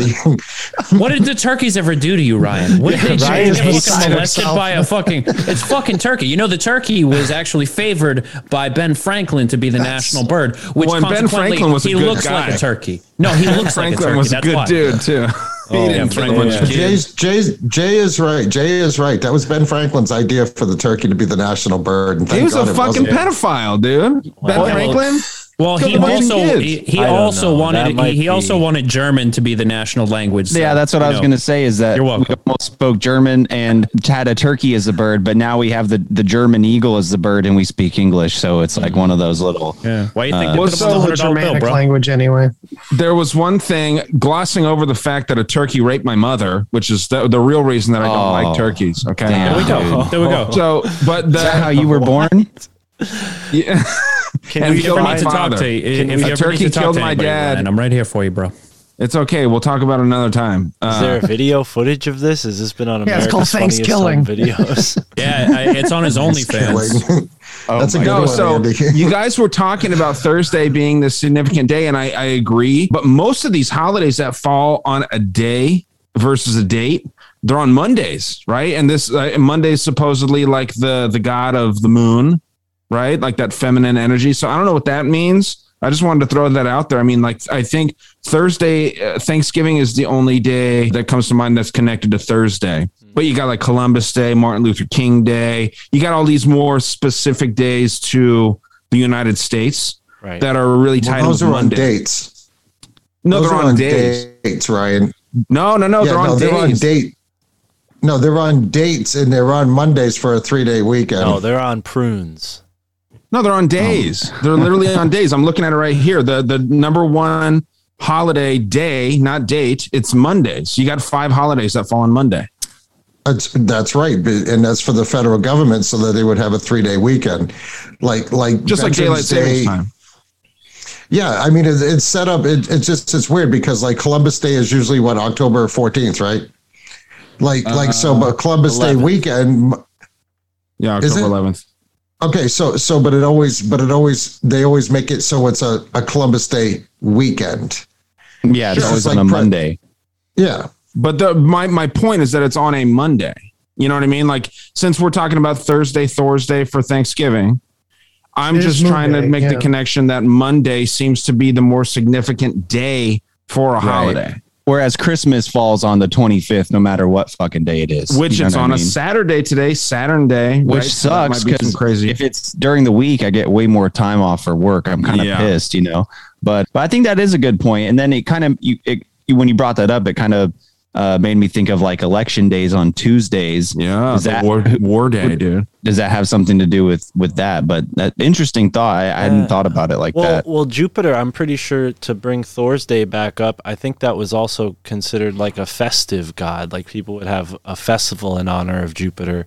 Like he was seen as like a benevolent king. So, but I think, one thing I learned last night, I was on an episode of Zero last night with Sam because he had some trouble connecting. And the guest was talking about how in Italy, they have all of these folklore festivals that are wrapped around this really ancient folklore. And really what came to mind as she was talking is how important festivals are in, navigating as a culture, right? Because she was talking about how united this group of people is in the south of Italy because of how, they stick to the same festivals that their ancestors have been doing for hundreds and hundreds and thousands of years, whereas the people in the north of Italy are a little more westernized. They don't, care too much about the holidays. I think they probably celebrate the holidays more like we would, where it's more like, all right, we're all going to meet up at somebody's house and do a thing. But, when we think of what the ancient idea of a holiday was, it was like everybody left their house, they went to the center of the town they lived in, and they all participated in this one thing on this one day, always. And if you were left out, you were like some kind of, outsider or on the fringe of society. So I think Thanksgiving, we can't underestimate its ability as an event in our year to kind of, yes, bring us together, but bring us together around what? What do? We eat turkey, right? Like we eat these foods, but now, in our modern day, we watch football, right? That seems to be the number one thing that I notice. Drinking is another big thing. But Bread Go and Cowboys. Right. Go Cowboys. right, so it's like, and I may be jaded because I'm not really the biggest sports fan, but, I've always seen it as like a negative thing. Someone who enjoys sports might be like, what are you talking about? I love sports. I love Thanksgiving because of that. But in my opinion, it kind of brings people onto this really low frequency of division, fighting one another. Now, you can see a lot of great things from sports, accomplishing things, striving, working hard, discipline, all those great virtues are there. But at the same time, there's this massive sort of rivalry psychology that goes on with sports. And I think that's crucial to the political games that they play on us, whether it be through the media or through global affairs. It's part of the tradition, and tradition is just a nicer word for ritual, in my opinion. But I mean, dude, like, there's something to be said about the football and all the competition that goes on. Realistically, most of these rivalries are pretty friendly. I mean, you can be at a tailgate. Well, but you think about this time of year. I'm sorry to cut you off, but with animals, like, to bring back the point of lowering our frequency, you see a lot of animal species mate around this time of year, and what do when they mate? They clash. They grow these big antlers all year so that when mating season comes around, they could be the toughest, the biggest, and now all the young bucks who haven't mated yet, they sit around and they watch and they look and they're like, oh, okay. So I think there's a certain amount of that going on too, where it is, like Andy was saying, kind of pagan in a sense, and maybe even like lowering our frequency, because that is a big part of like competition. It comes from that ancient kind of need to assert yourself as a procreating, Well, male. sports go on year round, and baseball is America's pastime. That's the Masonic game, right? I mean, you see all kinds of stuff. So, I mean, there is something. I think that you are partially right for sure. I mean, who's to say who's right and who's wrong about like what sports really represent? But yeah, dude, I think that you'll find more often than not, like the rivalries are all in good fun. And there's not many people beating each other up over like a loss for a team that they don't even know one player on. You know what I mean? I wish I had my TV behind me. I could just like show you all of the Philadelphia games that have led to blocks there's being certain burned cities, down. but how many people are in those cities and how many fights are there? You know what I mean? Like, but it's not just that. Like, I was going to say, like, one of my classic traditions in my family was watching my father and my relatives around the TV screaming at the TV or each other about a game. You know what I mean? But did they ever It was fight? all in good fun. Sure. Yeah. But it's all in good fun. But it just like, I mean, and maybe this is me and my own sensitivities or whatever, but it's just like to take a step back and look at that being our definition of good fun. Yeah. It's just screaming about dudes in tights. And it's just weird. It's just always been weird to me. But I used to play it too. I was the dude in tights until I took mushrooms. So it's, I mean, I always said there was something super gay about a grown man wearing another grown man's jersey, like buying a jersey at a store in the mall. With I think like, you and I have talked about that. Yeah, it's super homo. And I got nothing against gay people, but it's just like these super like hetero dudes are like, hell yeah, dude, I got Brady's jersey on. Let's go. And like, yeah, but like, think about that. Brady's jersey, right? Up here in New England, right? For a long time, that made perfect sense. But guess what? He's not here anymore because the money was somewhere else. And like, when I started to get wind of that as a teenager, I was just like, oh, there is no home team. You know, it's all a facade. It's all a lie, just like everything. It's goofy. It is so Can you imagine if Generals did the same thing? Like if Tecumseh Sherman was just like, nah, man, I'm feeling the North this time. Let's do this. Yeah, dude. They're gonna pay me more. Well, that's what the mob does. I mean, that's what they do, man. But you know what it is? It's a distraction for a lot of people, man. It's something that's like a somewhat benign, benevolent type distraction. It's just something fun where people and you know, they're finding a way to corrupt that. I don't know if you've noticed how popular betting sites are getting, but they are taking over sports and they're finding a way to take this like harmless thing of like, oh yeah, let's see if the team does good this weekend. And it's like, no, dude, like you better throw some fucking money down, pussy. You know what I mean? Yeah, it's like not a single sports fan I know just watches sports anymore. They have to do fantasy as well. Well, not to mention the political the political bent that sports have really taken, where you've got all the Corona and the Black Lives Matter stuff always going in. I mean, that happened first with football with support the troops. They never used to play the national anthem before football games before I want to say 9/11.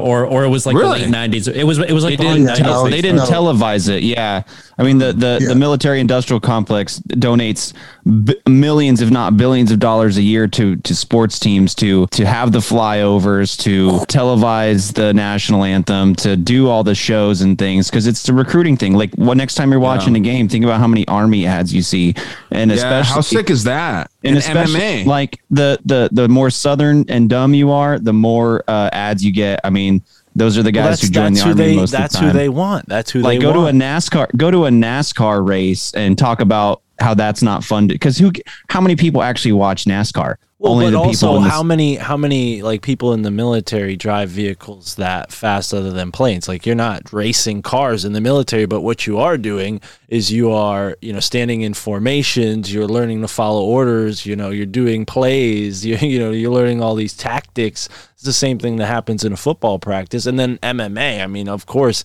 they're going to want those killers, a part of the armed forces. So I definitely see the and the crazies, because most of the fans, most of the fans of MMA are fat fucks sitting on the couch drinking beer, yelling at the TV. There's not many crystal holding pacifists that watch football and MMA and things like that. Hey, hold on now. I'm a crystal holding guy who watched MMA. I have over. You left out the word pacifist. You said guy. You're a man. You would fight if it came down to it. That's right. I did yell at somebody today who cut me off at a stop sign. I opened up my door and I said, "F you, you asshole." So I was asking for a fight there. So yeah, that's what I'm saying. A pacifist. Yeah, there's certain types of people that just do not participate in those events. And even I understand, I've got crystals here in my house. You know what I mean? So, I mean, maybe that's not the best example. I just find that they are catering to people. That's why you see the military ads. That's why you see all this stuff. And it's all aggression. I mean, they do feed into that stuff, just like The Bachelorette and all these feminist shows, Lifetime as a network, they play into that feminine energy. They try to suck in women. The Kardashians, if you've ever gotten sucked into watching any of that ever, it is addicting in a sick way. It's not something that's entertaining, but you want to watch the dysfunction once it's on. Jersey Shore, these kinds of dumb fucking shows where someone puts it on and you're like, dude, what the fuck is going on here? That's kind of what gets you to watch it. But you watch it. You get sucked. I mean, I try not to, but when it's on. Well, that's why I brought up the whole truth bombing people at Thanksgiving thing, because I've found over the years what's so depressing is the banality of most people's conversations. No offense to anybody. There's a lot of people in my family that I love very dearly, and there's people in my family that are very smart, but at the same time, they they talk about this stuff that's just but it's relatable because we all watch it. And I'm like, but you guys are all watching it. Have you ever, it's the same thing. It's with sports, step out of it and take a look at it. And how does it make you feel? And it is very superficial, and it appeals to a very low form of human potential, in my opinion. And that's what. Do you remember when freaking Meghan Markle and Harry had their baby, dude? Everyone was talking about that shit. Right. As if as if we're related to them or something. It's yeah, exactly. Who the fuck cares, man? Right. Kids are born every day. And when that's Ryan, that's even if she actually had a baby. Yeah, they right. That's another conspiracy theory there. She bought it from Hillary Clinton. That's what happened.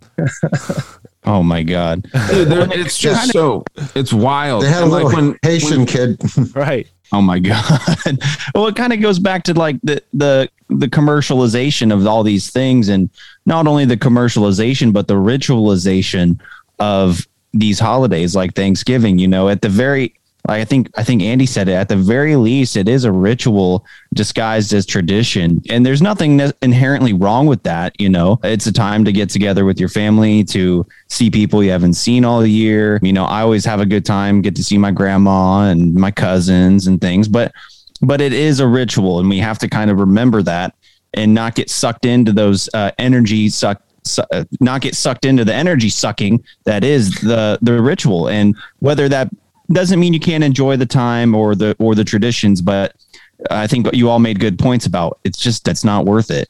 And another thing, and I don't really, I hate to bring this up, but talking about things that suck our energy, man, the Rittenhouse trial. I mean, I was watching that live stream every day at work, not doing my job, just like tuning in, seeing what was going on. And when they announced they had a verdict to announce, my heart rate just went through the fucking roof. Like and for no reason, I was just like, I thought I was going to have a heart attack. I was like, oh my God, what is going on? And then I saw everyone, like Tim Pool posted that his heart, like his smartwatch, his heart rate shot up to like 140. And I was just thinking how many people were sucked into this and how watched it. Yeah. I mean, and there's nothing wrong with watching it, but how many people had that energetic release all at the same time? You know, what kind of manipulation was that? You know, it took me I think I'd smoked some weed and I was laying down to go to sleep, and I kind of realized like, holy shit, you know, that this was a huge energy trap, good or bad, you know? And so there's things like that, especially, and we don't have to get into the whole trial thing, but just things like that whether it be the trial or the Kardashians, your energy gets sucked out of you, whether you know it or not, you know? Only if you let it. Only if you let it. I'm telling you, man. I treat like it, consuming media, especially the news, the same way as I talk about like my relationship to drugs. Like it's not. You don't have to give it anything negative. Mm-hmm. You know, It's like when the Rittenhouse trial, like when that was getting, I was just looking up at it like, oh, this is going to be good. Yeah. I can't wait to see all this shit these motherfuckers are going to be saying. And it's the same way with drugs too. It's like people have all this anxiety around doing it. Like, oh my God, am I going to have a bad trip? Or, oh my God, I'm going to have this hangover. It's just like, you know, just deal with the trip, deal with the hangover, deal with the fucking news. It's not, you don't have to give it anything. You can just like exist. And not, because I feel like, especially in this community, a lot of people, they talk about, you know, all this loose stealing stuff, and that loose is only taken if you give it. You know, you can just sit there like, you know, it's, of course, you know, you end up getting worked up about stuff. I end up getting worked up about things like, oh, they're trying to take my civil rights. Yeah, I'm going to get a little upset about that. Exactly. But I'm not going to get upset about someone going like, oh, well, people really died from corona. And it's like, well, the death rates aren't fucking, it's like, man, you guys just need to shut the fuck up. You got mad at me for saying turkey's not good. Because turkey is fucking good. That's a real issue. You know what? That's enough, Ryan. I'm fucking out of here. That's the line. That's the line. But no, that's a good point.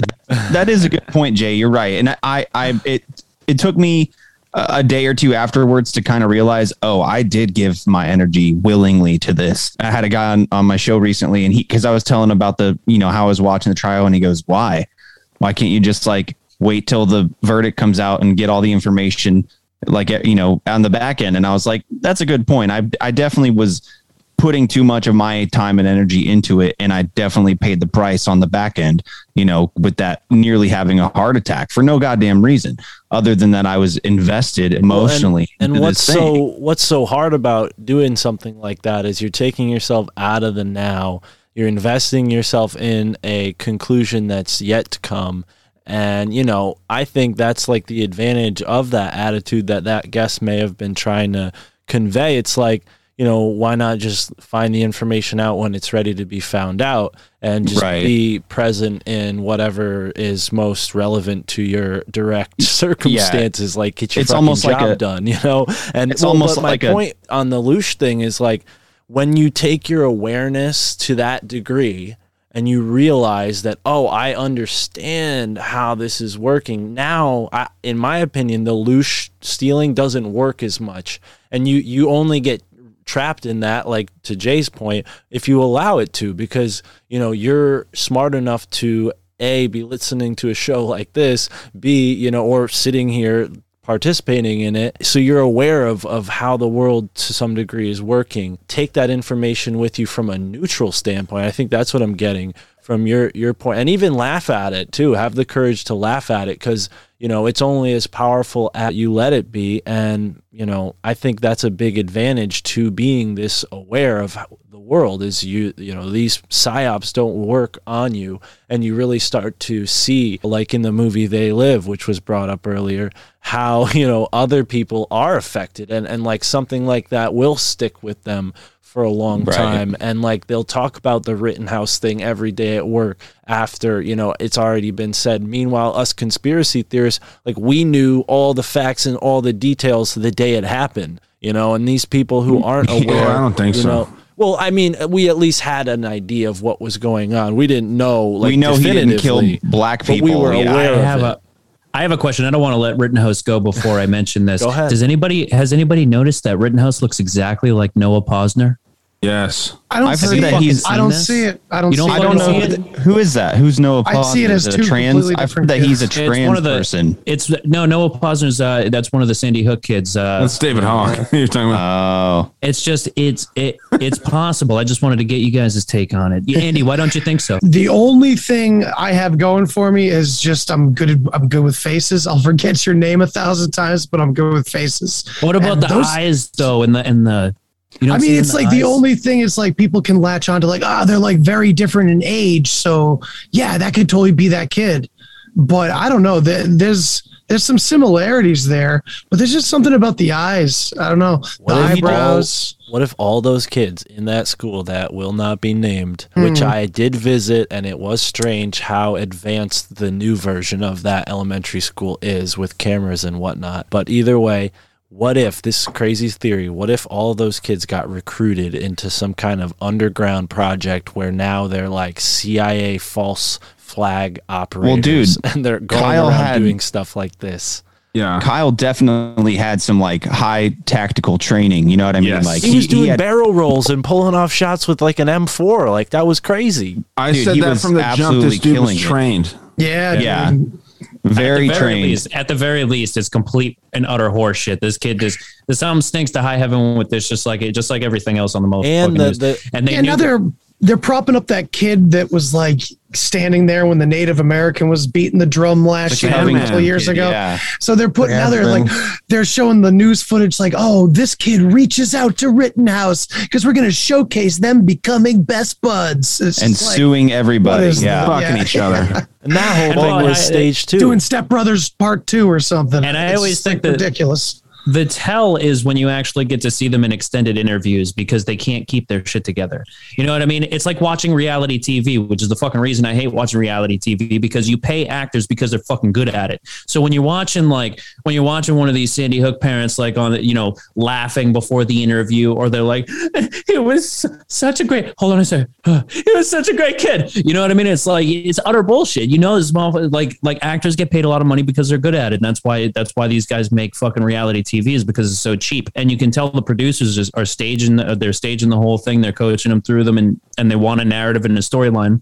That's why you have a bunch of bullshit. Like, I think Jenny's a really great girl, but if I'm being honest, and it's She's like, kind of a whore. But they're like, and they're fucking full of shit, and they're acting. It's like, know what I mean? I watch Kyle Rittenhouse, and that kid's acting. See that foot? on the You see the Tucker- foot go through the floor in the courthouse? You see that conspiracy theory now? Yeah. I I saw a picture. Shit. And on Well, Tucker, video footage. he was holding back smiles on the Tucker interview. Go ahead, Ryan. Oh no, I was just gonna say, do we remember that one chick that died, like Petito or whatever? She was part of a video that was like promoting that whole SH shooting thing. Do you remember this? Oh, Yeah, really? same kind of the girl thing. from the vacation kill Yeah, strangling the thing? YouTube influencer that Yeah. like died supposedly, killed by her boyfriend. She was involved with an SH sympathy video, like a You're right. fundraising Yeah. video. Yeah, she was involved with that. Did you guys hear the theory that the whole town of SH was a CIA town Yeah. that was used for CIA listen, training? I believe Yeah, it. I'll tell you find what, that to be Kenosha. pretty As interesting. somebody who's been through there many times, because it's a little town, it's not big. It has some weird statues in it, like weird symbology. So I don't know. I feel kind of like I haven't looked into it enough as somebody who lives 30 minutes away, but it's definitely like, it's a strange vibe when you're in the town. And like I said, the new school that took, because they demolished the old one, The new Immediately. school, yeah, the new school is completely decked out with like top-notch surveillance gear. So, you know, you can't even drive through the little, like, you can't even do a U-turn in there without like a camera getting all of your face and your. No, I think it's a CIA controlled town, and it's a CIA training school for kids. Well, and it's Same as Kenosha. Can you pull up, Mark? Can you possibly pull up the city seal for Kenosha, Wisconsin? Check out the symbolism in this fucking seal. It's a Freemason city, hardcore. And like, you know, you have a few shootings that go down there. That Jacob Blake kid, he was a black kid that got shot, just happened to be a criminal. Unfortunately, he was like trying to take his kid, even though there was a restraining order against him. But pull up this thing if you can, dude. It's the You've got to be shitting me. look at that. That's the city seal of Kenosha, Wisconsin. Oh my! It's got an eagle with a scale and the all-seeing eye. Remember, let's not put the symbolism into a negative or a positive state. Just like get back to that neutral. When we were talking about before, I think that applies to all the symbolism that everybody freaks out about. I mean, I think on a primordial level, these symbols are human symbols. On that point, a lot of cities have been started by Freemasons too. So, but the symbol here with the eye, yeah, definitely strange. I mean, but it also has, you know, balanced scales, you know, not really a negative symbol. But, you know, my point being is like, you're absolutely right. Maybe Kenosha is one of them as well, but Newtown has a weird vibe, and it's proximal to a lot of important places. New England has like a real big history of like private, wealthy, institutional academic schools. You know, they send their kids to really wealthy prep schools, and then they go to the Ivy League schools, which I think 6 out of 7 of them are in New England too. So, you know, it's no coincidence, in my opinion, that Newtown would be a CIA town if we could prove that definitively. But who's going to risk that detective work? You know, maybe not my thing. I could give you plenty of books. There's been a lot of stuff written on it. Yeah. Yeah. I mean, oh yeah. What about all the mortgages being paid off? That was another conspiracy theory. Yeah, GE did that. Oh, by GE, yeah. Yeah, I mean, that's crazy. Oh, I could sit here for days on set. Are we going to be on YouTube? Is that why we're all saying SH? I'm saying SH. Oh no, we could say Sandy Hook. I just kind of made a joke about it. Because it seems like, you know, that's an acronym for we shouldn't talk about it. But no, everybody should be fucking talking about Sandy Hook, dude. Yeah, like Sandy Hook is that's not only is that serious shit, but that breaks open the whole thing for the capstone events that is run by the DOH. I mean the fucking DOD. DOD, yeah. And, you know, it breaks open just all of the mass shootings, the fake mass shootings, what they do with the media, all the manipulation and stuff like that. Like, and that particular event was so sloppy. It was almost like it was done sloppy on purpose. It's almost as bad as the San Bernardino shooting.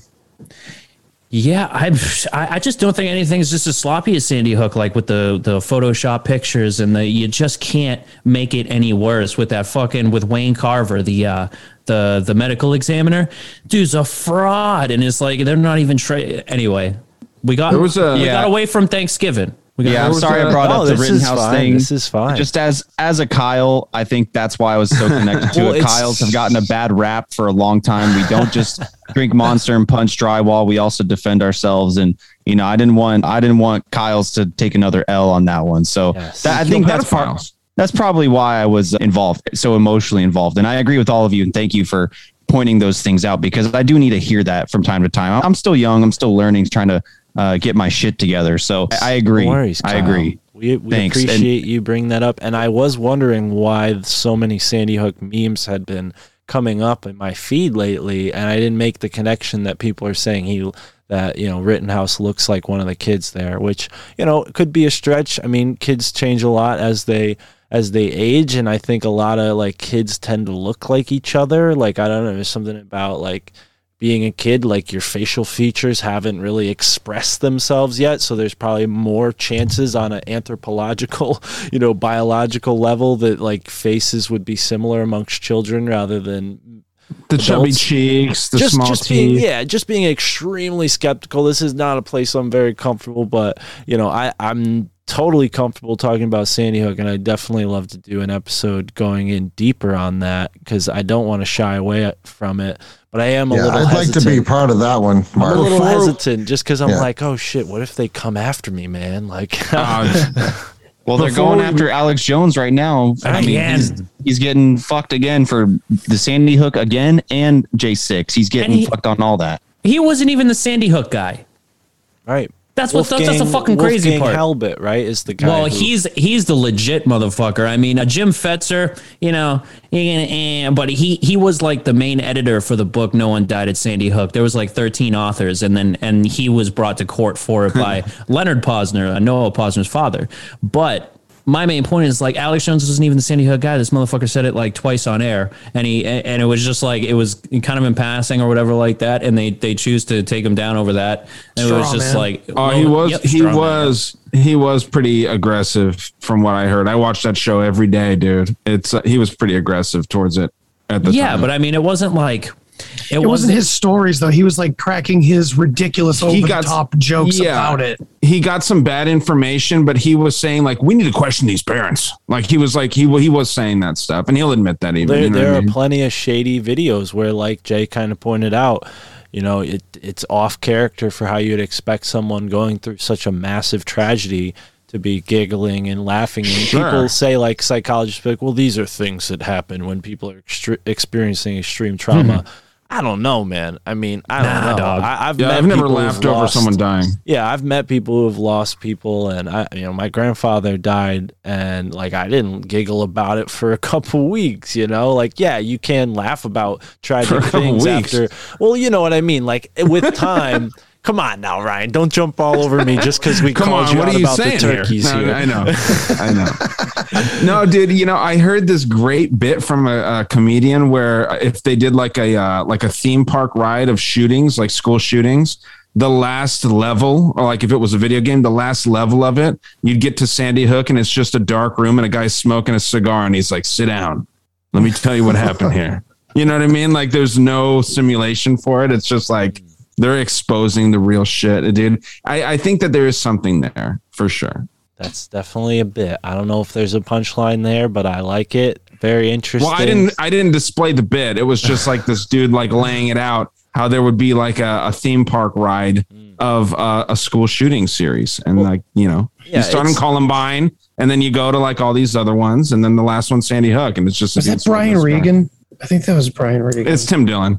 Well, it brings to mind the whole concept that like, oh, they have to like hint at what they're doing to kind of give like the onus on us instead of them, and then the karma falls on us for not doing anything about it when we had the evidence to stop them. But you know, I think wrapping up here, guys, this has been like exactly what I expected. All over the place, fun conversation, Thanksgiving dinner. I hope people took a few things from this to bring to their Thanksgiving dinner table. But if you guys want to go around and give your final thoughts and plug your shows, I think that'd be a good way to end it. I'm feeling a little drowsy. I did not eat any turkey, but I will be eating turkey. Well, not tomorrow, even though when the episode comes out, it'll feel like tomorrow. Today is Monday, and we'll be airing this on Thanksgiving. So enjoy some turkey. Who's going first? Alphabetical again? Andy, you want to go? Sure. Yeah. I hope everybody has a great day, and I hope it's just a day of relaxation and enjoyment. That's really all it should be. It's just a day away from work for someone else if you do, you know. But yeah, I'm going to be putting out a bunch of episodes this week, so there's probably going to be some more content even on Turkey Day while you're feeling like death to like get lost in some crazy history about stuff. The Witness. The Witness, exactly. Yeah. So I'm putting out my 4-part series on altered states this week. Mark was part of one of those talks. And I think you're going to air it on your end too. People have gotten a sneak preview of the conversation we had. I gave them like the first 15 minutes, just like the intro stuff, because Andre and I were talking right before that was scheduled, and it rolled in so perfectly.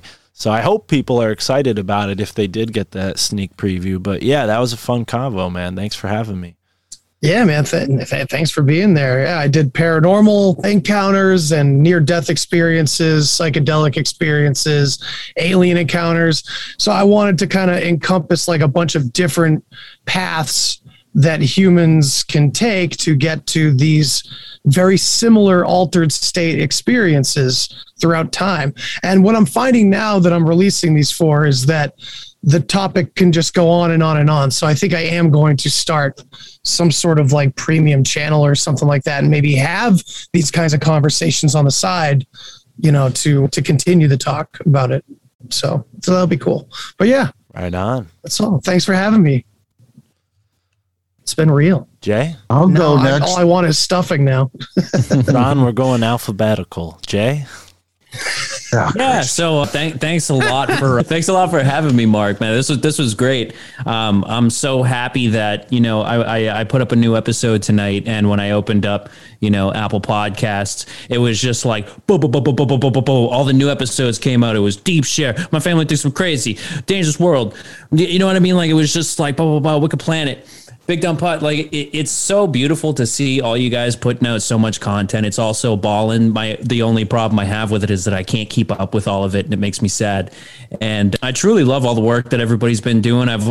Kyle, I've only heard like 1 or 2 episodes now. Dangerous World, I've been listening to for a couple of months now, and I was very excited that you had me on the Master Debaters Midnight Roundtable, Monday Roundtable a couple weeks ago. I'm just so happy that I'm associated with you guys. It's been such a great time.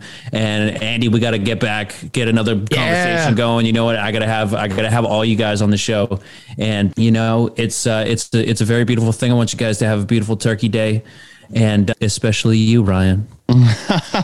Hey, gun ahead, turkey or prime rib? Both. Why can't you have both? But I'm gonna eat the turkey. No, I'm saying one. Gun ahead, dude. Come on. Go ahead, turkey. I'm gonna have turkey. Are you serious? Prime rib is Christmas, Ryan. Prime rib's Easter. You guys, come on. No one has culture. I had prime rib tonight, and I'm having turkey tomorrow. So, fuck yeah, man. That's what I'm talking about. I'm never gonna be able to lick a turkey's asshole without thinking of Ryan again. Well, hey, I appreciate it. Turkeys are a little too loose for me to fuck, but I would. That's the only way that I would. Not with my dick. Oh, well, hey, you must have a Pringles can, buddy, because that's not gonna work for me. Kyle, very nice Thanksgiving talk. Hey, I love the dick talk. It is very fitting of the Big Dumb. Mark, thanks for the invite. I appreciate it. Yeah, check me out. Big Dumb Podcast. My co-host is having a baby soon, so he's just been real busy. So it's just been me for a while. But yeah, Jay, nice to meet you, man. We got to get you on the show. Ron, got to get you on the show. And yeah, for Thanksgiving, guys, just we talked about all these things that are lowering your energy. I guess one thing you can do is just try to really truly be grateful for what you have and what the things around you that bring you joy, light, and happiness. So, even if you're pissed off at your aunt or your cousin or whatever, give them a hug. Enjoy the time you have, because it is short. So yeah, just be grateful for this holiday, and I'm grateful for all of you guys too. It's great to be part of this community. Thank you, Kyle. Here. Ron. Oh, is Ron before Ryan? Yeah, the O before Y. LMNOPQRSTUV. Yeah, Mark, thanks for having me on tonight. I had kind of a rough go in the beginning there. Things were a little busy around the house here. But anyways, yeah, so I want, wish everybody and all the listeners, I hope all the listeners are I know you got a lot of listeners. I hope they're all going to have a good Thanksgiving, because they'll be hearing this on Thanksgiving. And yeah, so people know where I am, right? I'm Ron from New England on Instagram and the Wicked Planet podcast. Come check it out. I've been so busy. It's a really busy time of year for me. So Buckley and I went on with the Rising from the Ashes guys last week, thinking that we were going to do a swap cast and be able to put that episode out, but that didn't turn out like that. So that episode will be coming out in a couple of weeks, I believe. But we're recording tomorrow night, so the listeners will get a new show. And as soon as we get past what we call crushing season, is what we're going through right now, crushing season. Once we get past that, I'll have more time to dedicate to getting some more shows out.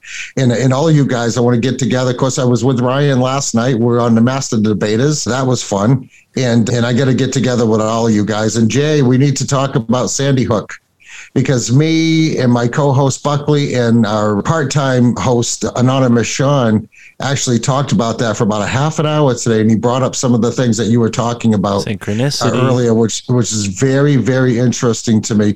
And I know it's supposed to be a touchy subject. It is what it is, but you know what? I think we can still talk about the conspiracy part of it without getting into any trouble.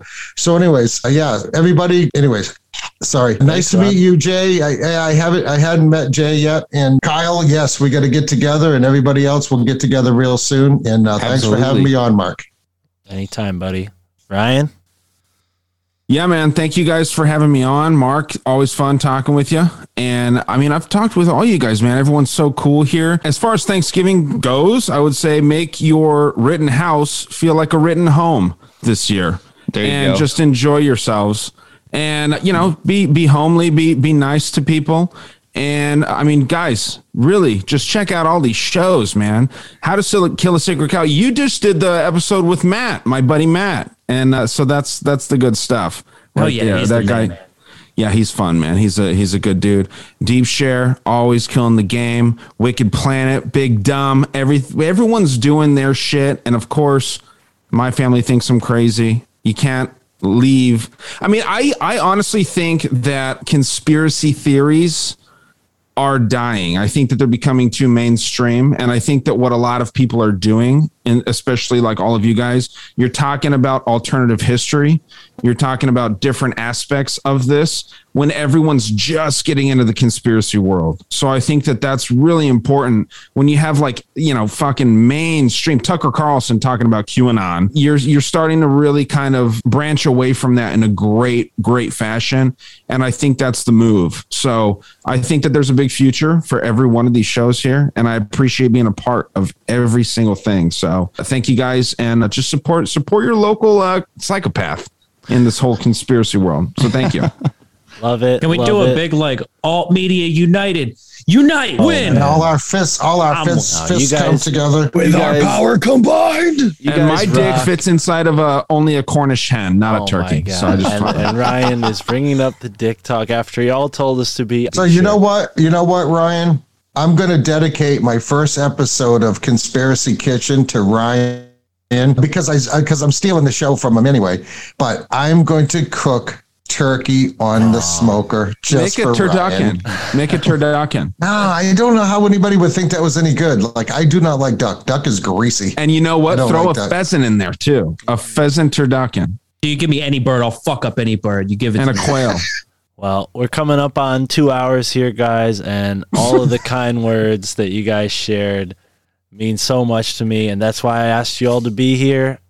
It was a pleasure talking to you all. You all are exemplary men doing your own exemplary podcast, so it was a pleasure to get your own takes and opinions and perspectives on this national holiday that I hope you guys all enjoy as well as the listeners. So thank you for tuning in to the My Family Thinks I'm Crazy podcast, or whichever one of this fine crowd of podcasters podcast Maybe this ends up cornucopia on. would be the proper word. Cornucopia. Yeah, cornucopia of podcasters, because I do encourage you guys to put this out on your own feed on Thanksgiving as well. A nice Thanksgiving swapcast. So with that, folks, go to altmediaunited.com where you can find all of the podcasters here today and their respective podcasts. And of course, go to myfamilythinksimcrazy.com to support me and everything I'm doing.